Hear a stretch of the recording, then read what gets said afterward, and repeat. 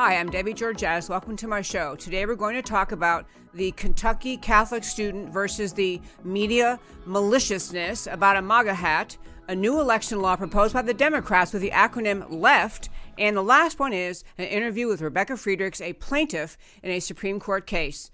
Come right back.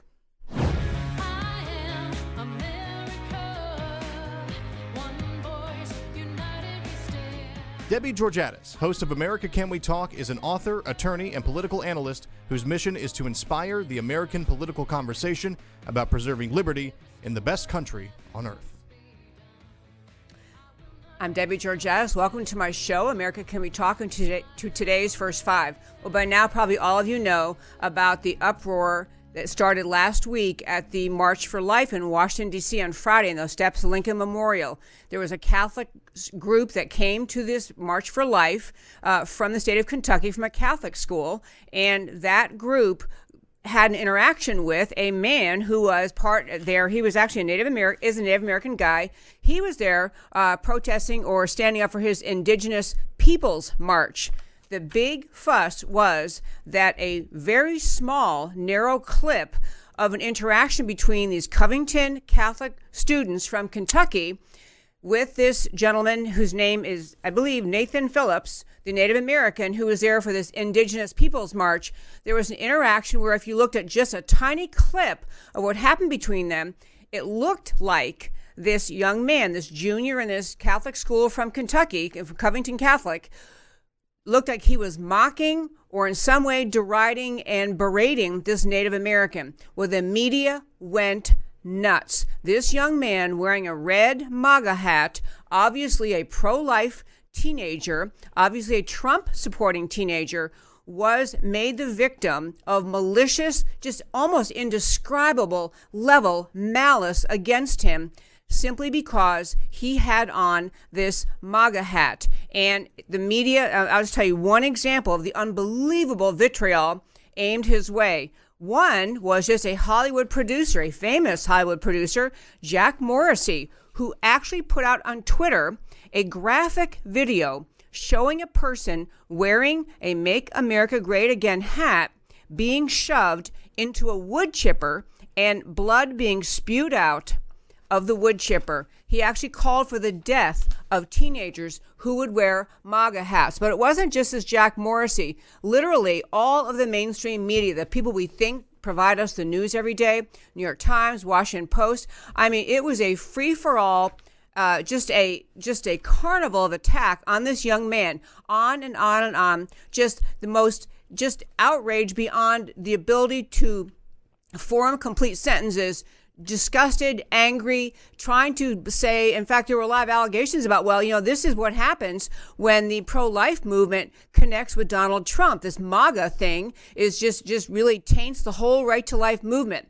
Well, fortunately for truth in this country, a longer video was released. The whole story was released, which showed that actually the Native American guy, Nathan Phillips, was the provoker, that these students were standing on the steps of Lincoln Memorial, celebrating their right to life views, standing up for their belief in the sanctity of life, wearing their MAGA hats because they apparently support President Trump.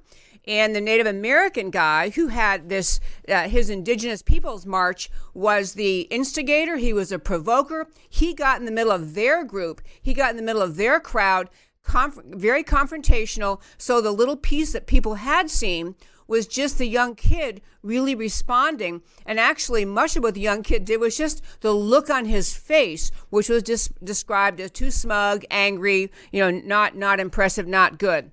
I'm going to give you 3 quick takeaways from this story. Number 1, the reason the media went so nuts on this young kid, and not all of them have apologized, by the way. Some have, some haven't. Even his school district, his school apologized for his behavior. The diocese, the Catholic diocese in the area where his Catholic school is, apologized for his behavior.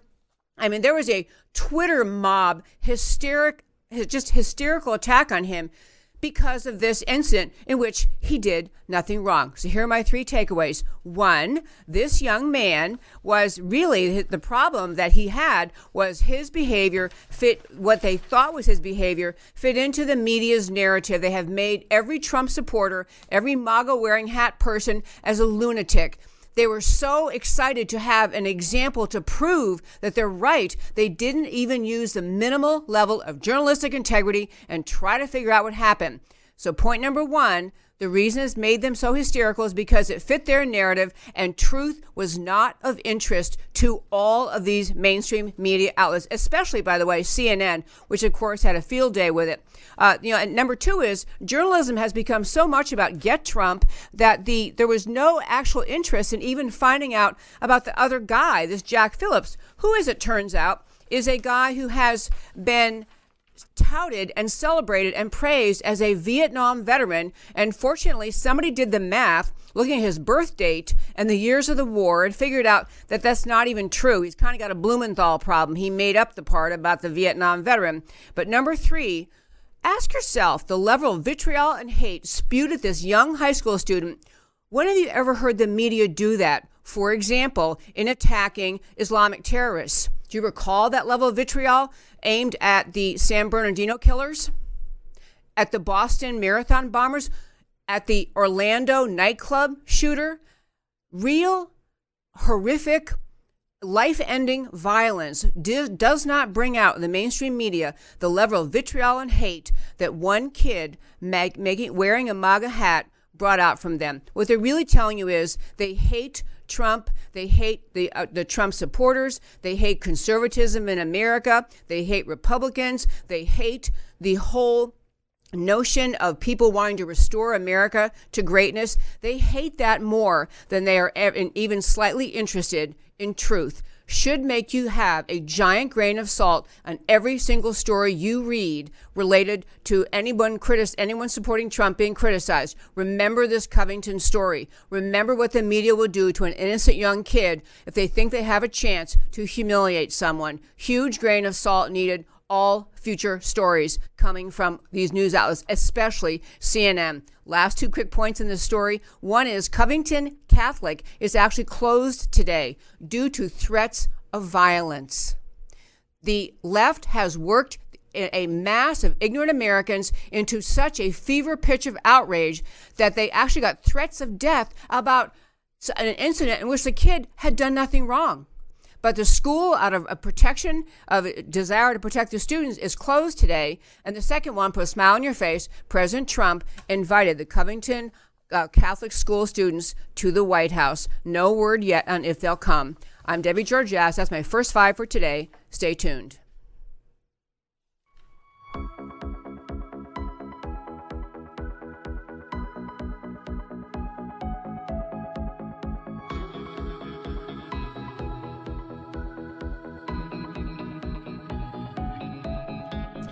And welcome back again to America Can We Talk. I'm Debbie Georgias. I'm so glad you've tuned in. There is a new law being proposed in Congress, and in just a minute I'm going to put up a graphic to show you how insidious this law is. But I first want to tell you my word for the day. I love words. I think words are fun to use, and I used to do it on this show years ago when I had a round table. My word for today, if we can get Matt, the happy producer, to put it up, is pusillanimous. Pusillanimous. Right there. Great word. It means lacking courage and resolution, as in many members of Congress have the pusillanimous tendency to fail to stand up for what they say they'll stand up for when they run for office. I'm going to try to use it in our broadcast today. But I want to turn to this act. This is an act, and we have a graphic for this too. I want to show you and talk to you about this bill that the American left, the Democrats, this is H.R. 1, meaning it's the very first bill the Democrats have proposed now that they have the majority in the U.S. House. It's called the Left Act. It is the H.R. 1 being the very first House Bill 1 that they have put up. And I want to go through and tell you what is in it. So next graphic, next page 2, what is left? It stands for legalizing election fraud tactics. I'm going to run through what the Democrats are trying to do in Washington to, in my view, this is not in any degree intended to increase election turnout or to make election process is more fair or to make access to the voting booth more fair. This is a pure, straight out, raw attempt to use the electoral process to encourage people to vote who are not citizens, to cheat at elections, and to make it legitimate coming from Washington. So this is it. We're a little bit off on the graphic. I don't know if we can move it over there. There we go. Okay, next page. So here's what is actually in this bill, what the left has proposed. Number one, legalized ballot harvesting. They're taking this bill, by the way, from the state of California. California passed some laws a few years ago that basically Congress is now proposing to make national and to force it on other states. But the first one is ballot harvesting, and that simply means it permits union members, party activists, all sorts of potentially biased characters be permitted to go to the homes of voters all around the country and encourage them to get a hold of a mail-in ballot, to offer to these people that they will deliver their ballots to the registrar, to the voting office the day of elections. So what happened in California is there were 5 or 6 seats, long-time seats held by Republicans, where because of this new law, all of a sudden on election day, there was a mass number of votes, a huge number of ballots turned in by vote harvesters, people who go to people's homes and say, here, fill this out. I'll take it in for you. Obviously filled with opportunity for cheating. In fact, in California, the head of the GOP for just one county, Orange County, basically said they found that there were on election day, he thought somewhere in the range of 200, where is the number right here? I don't have it handy. I'm going to move on if I can't find it quickly. But 250,000 mail-in votes dropped off on election day thanks to ballot harvesting. It is a method, a technique that simply permits arm twisting, permits cheating, and we use in California, those seats I mentioned, that suddenly flipped on election day, even though it appeared the Republicans won. By the time new ballots ended up showing up at the ballot counting offices, there were more Democrats, shockingly, more Democrat votes turned up by magic. Number 2 is on this bill.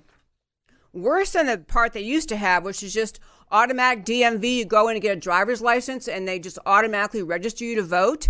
This bill calls, it's just truly unbelievable.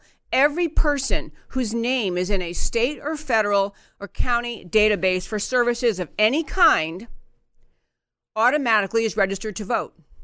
So every welfare recipient, state or federal programs in the database is automatically registered. So you don't have to make the effort. You don't have to care if you're registered. They just register you. Which then, by the way, once you're registered, you're eligible for the ballot harvesters to, at least in the honest way, come to your home and try to get you to vote a certain way, or to just do what has been proven to happen across the country, is have ballot harvesters never even letting the ballots reach the home of the people registered. Pulled out of the mail, filled in by the cheaters, sent back in. Next, in this more on the left, the next slide, it also calls for permitting every county to mail every voter a ballot, even if they didn't ask. So everybody's registered, everybody gets a ballot. And then, if you're registered and you get a ballot and you're really not here legally, just think about this. If you're not here legally, you snuck over the border, you live here, and then you find out you're registered automatically because you get welfare recipient benefits of some kind, and then you get a ballot in the mail, you can hardly blame the person for thinking they're probably allowed to vote. That's what any normal person would surmise. They are setting up to permit illegal aliens to vote. Next one, same-day voter registration. The voter registration happening on election day, obviously no possible opportunity for the voter registrar to figure out if the person registering is a citizen. They're going to register to vote the day of the election, their vote counts, and you discover at some point later that they really weren't legal. No opportunity to verify their identity, their address, and whether or not they're a citizen. Third one, they also count ballots. This federal law the left has come up with, this legalizing election fraud tactics with the Democrats have come up with, counting ballots postmarked or delivered on election day. So you just stick your ballot in the mail on election day, several days later. Well, obviously, when you have elections that are close or elections the Democrats really, for every reason, want to win, all sorts of ballots show up later, and you got to count them. This is what happened in those counties where it's very unclear if the Republicans really did lose, but the way the votes got tallied by all these nefarious processes, they lost their seats. Next page. Requires early voting for 2 weeks. Now, here where I live in Texas, early voting is the law, but other states don't have it. They only have a little bit of it. They have all sorts of reasons when early voting is or is not permitted. That's supposed to be a matter of state law. This would compel from the federal level every state to do this. Also, prohibits restrictions on mail-in ballots. Some states will say you can only do a mail-in ballot, for example, if you're disabled or if you're over a certain age or you have some other reason you can't get out of your house to come and vote. States make their own laws on that because they're trying, hopefully, for ballot integrity, for the integrity of the election process. This new law the Dems want prohibits restrictions on mail-in ballots. It also makes it much harder for states to undertake correcting the voter rolls. All the time, we're trying to get people off the voter rolls who moved away, off the voter rolls who passed away, off the voter rolls if they shouldn't really have voted because they're not citizens. Makes all of that harder. Next slide. This is the same Democrat Party that wants all of this kind of essentially dropping of safeguards for, to protect against voter fraud.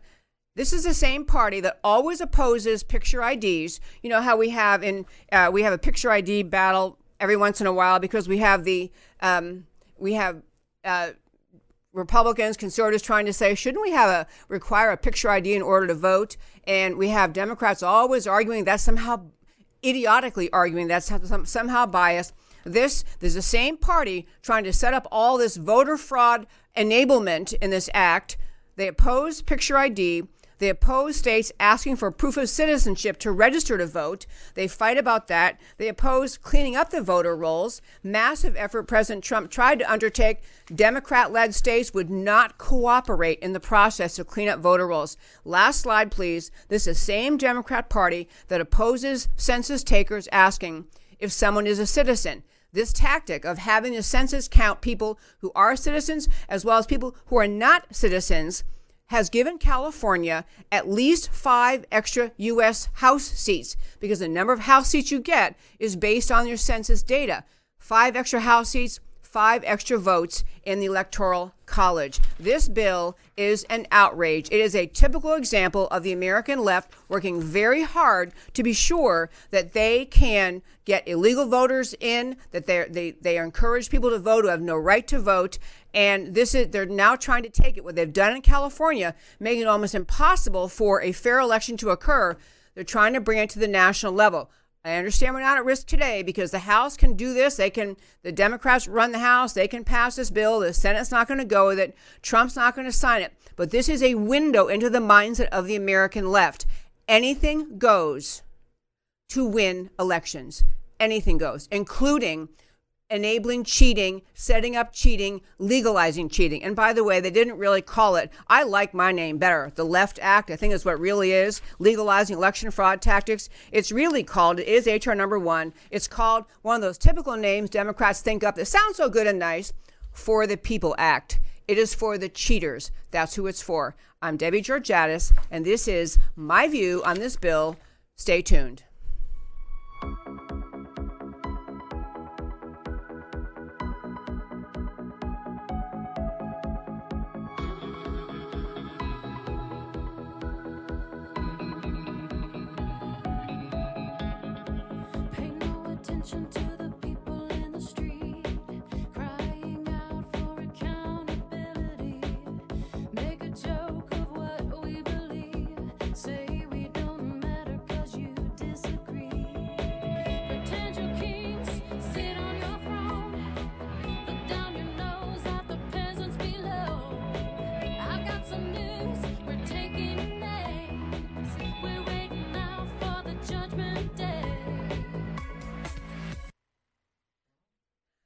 And welcome back again to America Can We Talk. I'm Debbie Georgatos. We have a guest joining us by Skype. I hope we have a guest joining us by Skype. We're working on this. This is a woman I actually met at a conference several years ago, and she wrote this book. I don't know if you can see it if I hold it up like this, but it's called Standing Up to Goliath, Battling State and National Teachers Unions for the Heart and Soul of Our Kids and Country by Rebecca Friedrichs. And I believe we have her on a Skype interview. Hi, Rebecca.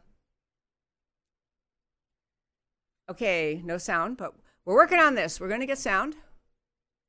I'll tell you while she's waiting, while we're waiting to get sound set up, Rebecca was a plaintiff in a case went all the way to the United States Supreme Court. And the gist of it was she was a public school teacher, and she was arguing in her case that she should not have to pay agency fees or dues to the teachers union because they spent that money advocating for political positions that she opposes. She was essentially saying that violates my freedom of speech. I'm being forced essentially to speak with my money by my union dues to take positions I don't agree with. So she took her case all the way to the Supreme Court. Pretty dang cool. I'm going to see, I guess we're working on the sound here, but she did that. And what happened, unfortunately, was at the time her case went, they had it argued, and our favorite justice, of course, Antonin Scalia, was still around. He supported it, and then supported her view. It appeared from the arguments, you really don't know. And what ended up happening, unfortunately, was Justice Scalia passed away during the time the case was pending. So it didn't get resolved that way. But when we get Rebecca's sound working, I'm going to tell you that what happened with her case was, even though she didn't get to have the victory at the Supreme Court, another similarly situated plaintiff did. The Janus case, which I've talked about in the show many times, Janus, great case. And so we're going to see. Okay, he's going to try. We're still trying this. That was Rebecca. She's fabulous. Hope we can hook up with her. I'll tell you, though, I met her at one conference. I've had her on my show before. She is just an amazing powerhouse of energy. She is determined to make things fair, and her mission is not really just to protect teachers. She does want to protect teachers, but she's also trying to protect students. She talks about the idea how the teachers' unions' conduct and behavior actually ends up undermining students, undermines them because teachers' unions force the teachers to teach topics and subjects that they don't even want to teach. The students it's not healthy and good things that the students are being taught.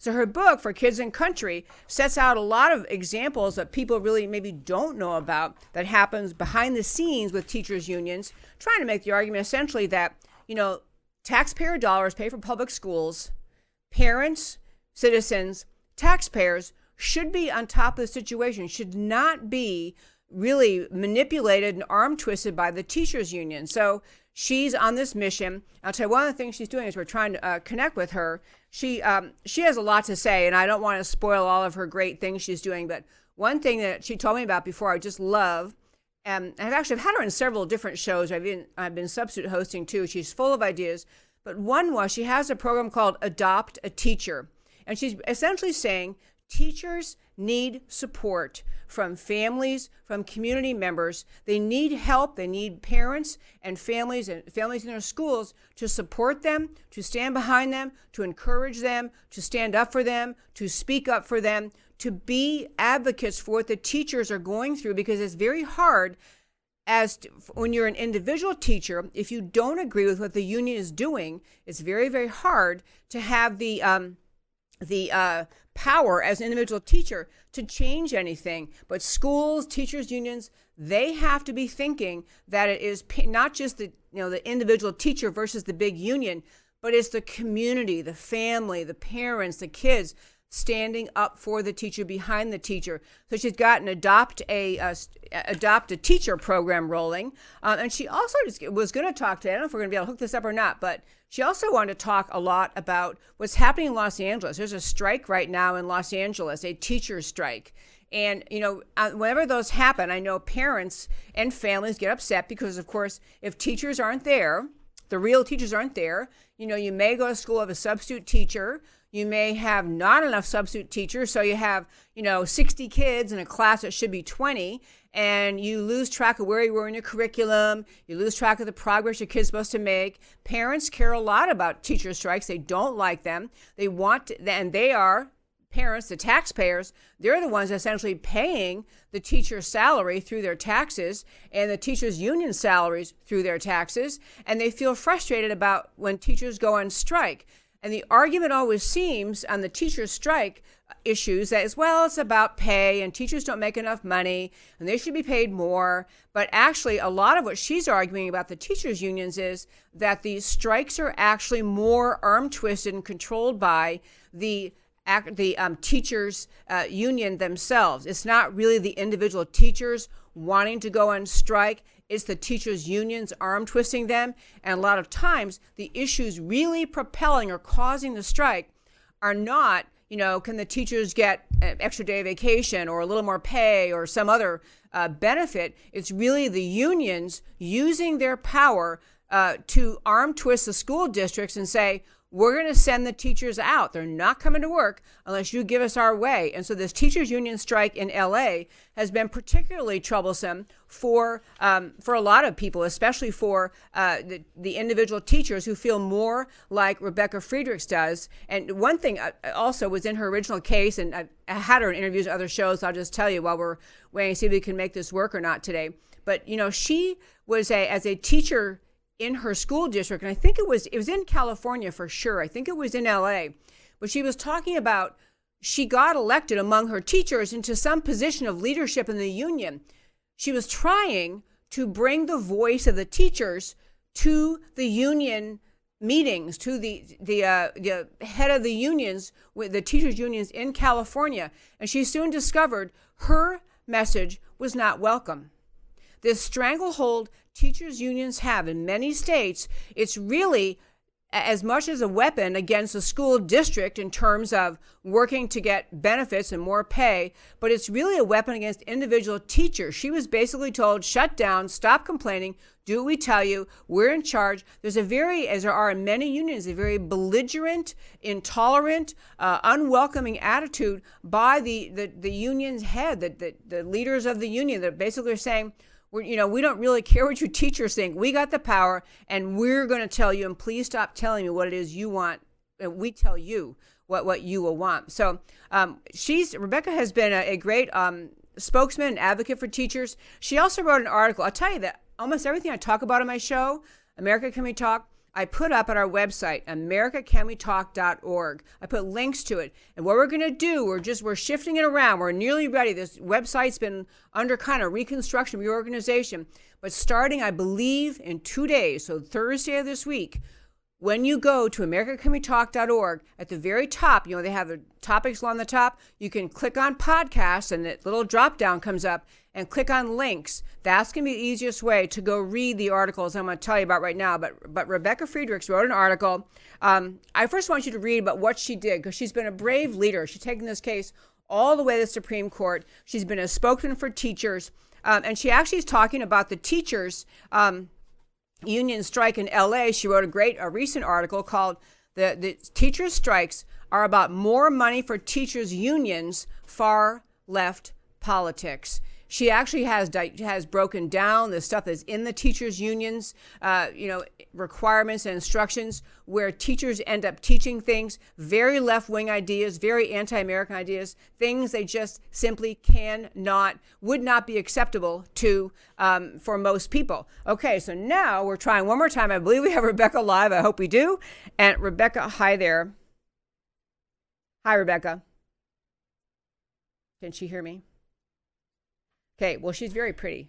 I'll give you that much. She's a very pretty lady, very smart lady. She apparently cannot hear us. So I'm just going to keep on telling you about her. But I do want you, by the way, do read the things I'm telling you that she wrote. She wrote about this teachers union, and her most recent article, which I loved, I'm going to put up on our website, americacanwetalk.org, is called The Union's War on Kids. And she's really making the point the teachers unions are not about trying to help children. You assume they are because teachers help children. Many individual teachers love children, but teachers' unions are about protecting left-wing union power. So this is where we are with the situation with teachers' unions. Okay, now let's try. Hi, Rebecca. Hey, Debbie, how are you? Yay. Okay. Well, you know what? I am wonderful and you're wonderful. You know what? We had a little bit of trouble getting this rolling on. I'm so glad you're on. So, because we only have a little bit of time left in our show today, I'm sad to say, probably like 15 minutes. I want to just start with you telling our listeners, I was just talking about the whole issue with the unions, the teachers' strike in Los Angeles. What's the story about that? What's going on with that? Well, the most recent update that I've read is that they've come to some sort of an agreement and teachers are supposed to return to work on Wednesday. The sad thing is, from what I read, teachers were asking for a 6.5% raise. The district was offering them 6% all along, and the unions had these teachers strike in order to put a moratorium on charter schools. So what it's really about is stopping school choice for families and children.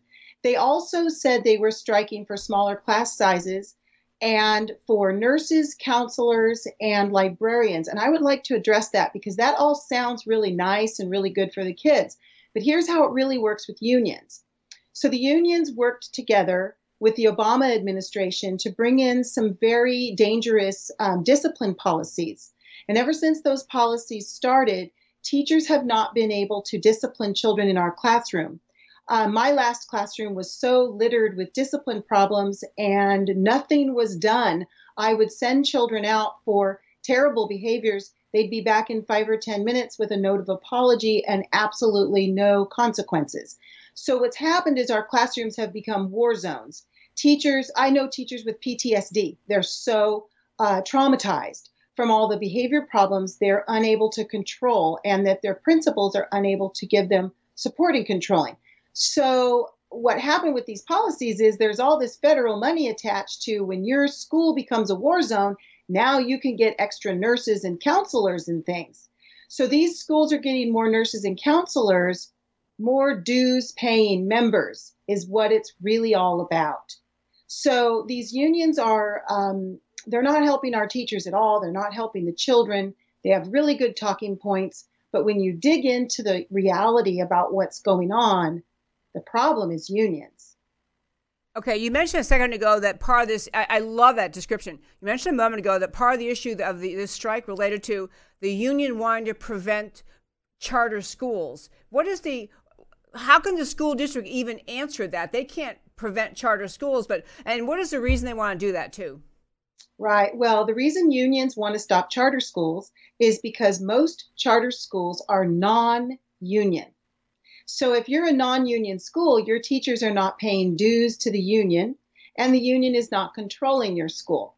So in California, for a charter school to even exist, that charter school has to get authorization from the local public school and the local public schools union-heavy school board. So what the unions could have done here, if they were able to put a moratorium on charter schools, it would have meant that Los Angeles Unified would not be able to authorize any more new charter schools. My husband is the president of a charter school that this year earned the highest scores in the state. It's just a third-year school, and their increased scores were the highest in the state. Very proud of that. In the middle of Santa Ana, low income, second language learner children, struggling families, and these kids are doing great. Why? There's no union in that school. These teachers have autonomy. They have support from the administration. So if the unions can stop these kind of schools, they can get all those teachers back into schools where they're funding unions. It has everything to do with union dollars, union greed, and union control, because they are bringing, as you were talking about earlier in your show, this far left agenda into our schools. Everything coming into our schools that is indoctrination is coming through the unions. Rebecca, I held up, I don't know if our listeners will be able to see it, but your book, Standing Up to Goliath, a truly tremendous book. And I'm going to have to, first of all, I'm just so impressed with your battling all these issues. So if you're hearing this, if our listeners are hearing everything you're saying, so how can somebody help this situation? If you're not a teacher, you're not involved in the unions, how can you help this situation? I am so glad you asked. The best thing people can do is join what I call Adopt a Teacher. It's a program I made up. They can go on my website for kidsandcountry.org, click on the first menu item, Adopt a Teacher, and they'll see this simple half-page flyer. It takes less than 3 minutes to read it, and they'll learn how they can find every single teacher they know and love, particularly teachers in your church. The National Education Association did an internal study and discovered that the majority of their teachers are conservative or conservative leaning. My experience, 75% of the teachers with whom I worked went to church. They were sitting in pews every Sunday, or they were Jewish. They were in a synagogue. So find these teachers that you know, put your arm around them. Here's how you adopt them. You employ the 6 E's, which you'll see on the website. E number 1, embrace them. Be loving. E number 2, educate them. Hand them my book, Standing Up to Goliath. It's on audio. It's on Kindle. It's in print. It's every form you can dream of. Educate them. They have to read these stories. It's full of dozens of stories of real teachers and parents and kids who've been abused by unions, and you will be shocked. Teachers have no idea that they're funding all of this stuff. They just don't know. And this book teaches them and shows them what kind of money, how much money of their dues is going to far left causes. So then you enlighten them with that. Then you empathize with them. I'm really sorry you have to discover that you've been funding the demise of your own profession and the demise of your own country and schools. And then you encourage them, and then you empower them. And we teach you how to help those teachers. Every teacher I know likes the local association standing with their friends, but they hate the state and national unions, but they don't know they have the right to kick them out. So we teach them how to do that, and you can stand with them because they'll need courage, and they need people to stand with them to do it. They're terrified. Okay, are you saying the local teachers' unions have the ability in every district to withdraw from the state and the federal level unions? Is that what you're saying? That's what I'm saying, but it's not that easy. They can't just withdraw. Unfortunately, the unions made sure that there's a legal connection between the national, the state, and the local. So right now, their local is legally tied to the state and national. So these teachers would have to stand together. They need about 30% to stand together to have a vote. Once they have a vote, then they need to gather 51% of their teachers to stand together and say, we want to decertify these unions. If they can get 51%, they decertify completely, and then they reorganize with a local-only association. And I can't press that heavily enough. Not a local-only union. You don't want a union again. You want to be united under a professional association. Don't let those unions who don't care about you get back in. So an association. And they can do that, and there's attorneys around the country who will help them. And we can help them hook up with those attorneys as well. Rebecca Friedrich says the darn coolest thing. Tell us again, please, your website. It is for kidsandcountry.org. And this is, again, her book, Standing Up for Goliath. This is a fabulous book. I urge you to get it, read it yourself, because I know we always talk about this so often, but kids are the future. If the school system is failing us in all the ways that you will read about in this book and all the ways you can read about and you probably have read about, you're setting America off course. And this is what you're hearing today. What you're hearing about is an opportunity to help correct course, to help right things. So Rebecca Friedrichs, thank you so much. Sorry about our little trouble connecting, but thank you for joining me. It's great to be with you. Thank you. Okay, folks, again, I love this lady. I love this book, Rebecca Friedrich's book, Standing Up to Goliath. I want to hit one more quick story, very short story at the end of today, and then we're going to wrap it up, which is this. You may not have heard this story, but just today, Charlie Kirk, who is the founder of Turning Point USA, a wonderful organization going on college campuses, helping young people figure out what socialism means, how great America is, putting the lie to the left. He works with Candace Owens, who is the founder of Blexit. She is the one she's been on my show. She's been all over the country. She's essentially leading the charge, speaking to her fellow Black Americans, urging them to think for themselves politically. She's stellar. Tomorrow we'll be talking about Blexit. They had their first rally this past Sunday in Los Angeles. Massive success. I'm be telling you some stories from Blexit tomorrow, along with some other stories, true stories about the status of race and the tension in this country. So tomorrow will be a great show on Blexit and Candace Owens. with the story I wanted to mention right now and actually urge all of you to keep him in your prayers. For some reason, Charlie Kirk is in the hospital today, and the report was that he cannot walk. And so I don't know what exactly the problem is, but I do know he sent a tweet out for all of you liberals wishing for my early demise. Not happening. I'll be back. But he is apparently quite ill. There's some problem there. And Charlie Kirk is he's one of those people who will be looked back at in American history as someone who stood up and tried to challenge things that were wrong in this country, tried to restore in this precious country a love for America, especially among young people, about people on college campuses, encourage them to understand America's unique, extraordinary greatness and what America means in the world. So urge you to pray for Charlie Kirk, and give you a report tomorrow if I hear more about that. And in closing, tomorrow, I can't encourage you enough to tune in to listen to Blexit. That's to the Blexit report from the big rally they had in Los Angeles. I want to mention also the links to everything we talked about on americacanwetalk.org. My show, America Can We Talk, is every Monday through Thursday, 3 p.m. Central Time, right here at the Real News Communication Network, which is a part of Real News PR. You can go to if you're watching this in my YouTube channel, America Can We Talk, you can scroll down every old show, interview, they're all there. If you're watching on YouTube, we're newly organizing a channel. It'll be easy to find things and find things to go watch. I want to encourage you to do that. I want to thank Matt, the producer, who's endlessly helpful to me. And also, if you're on Facebook, I'd love if you would like that Facebook page, review it, share these segments with your friends. The only way to bring about change is to inform people, to be an activist yourself in your day-to-day life. What you read, what you share, be part of keeping this precious country great. I'm Debbie Georgatos. This is America Can We Talk, where I always talk truth about America because America matters. Talk to you next time.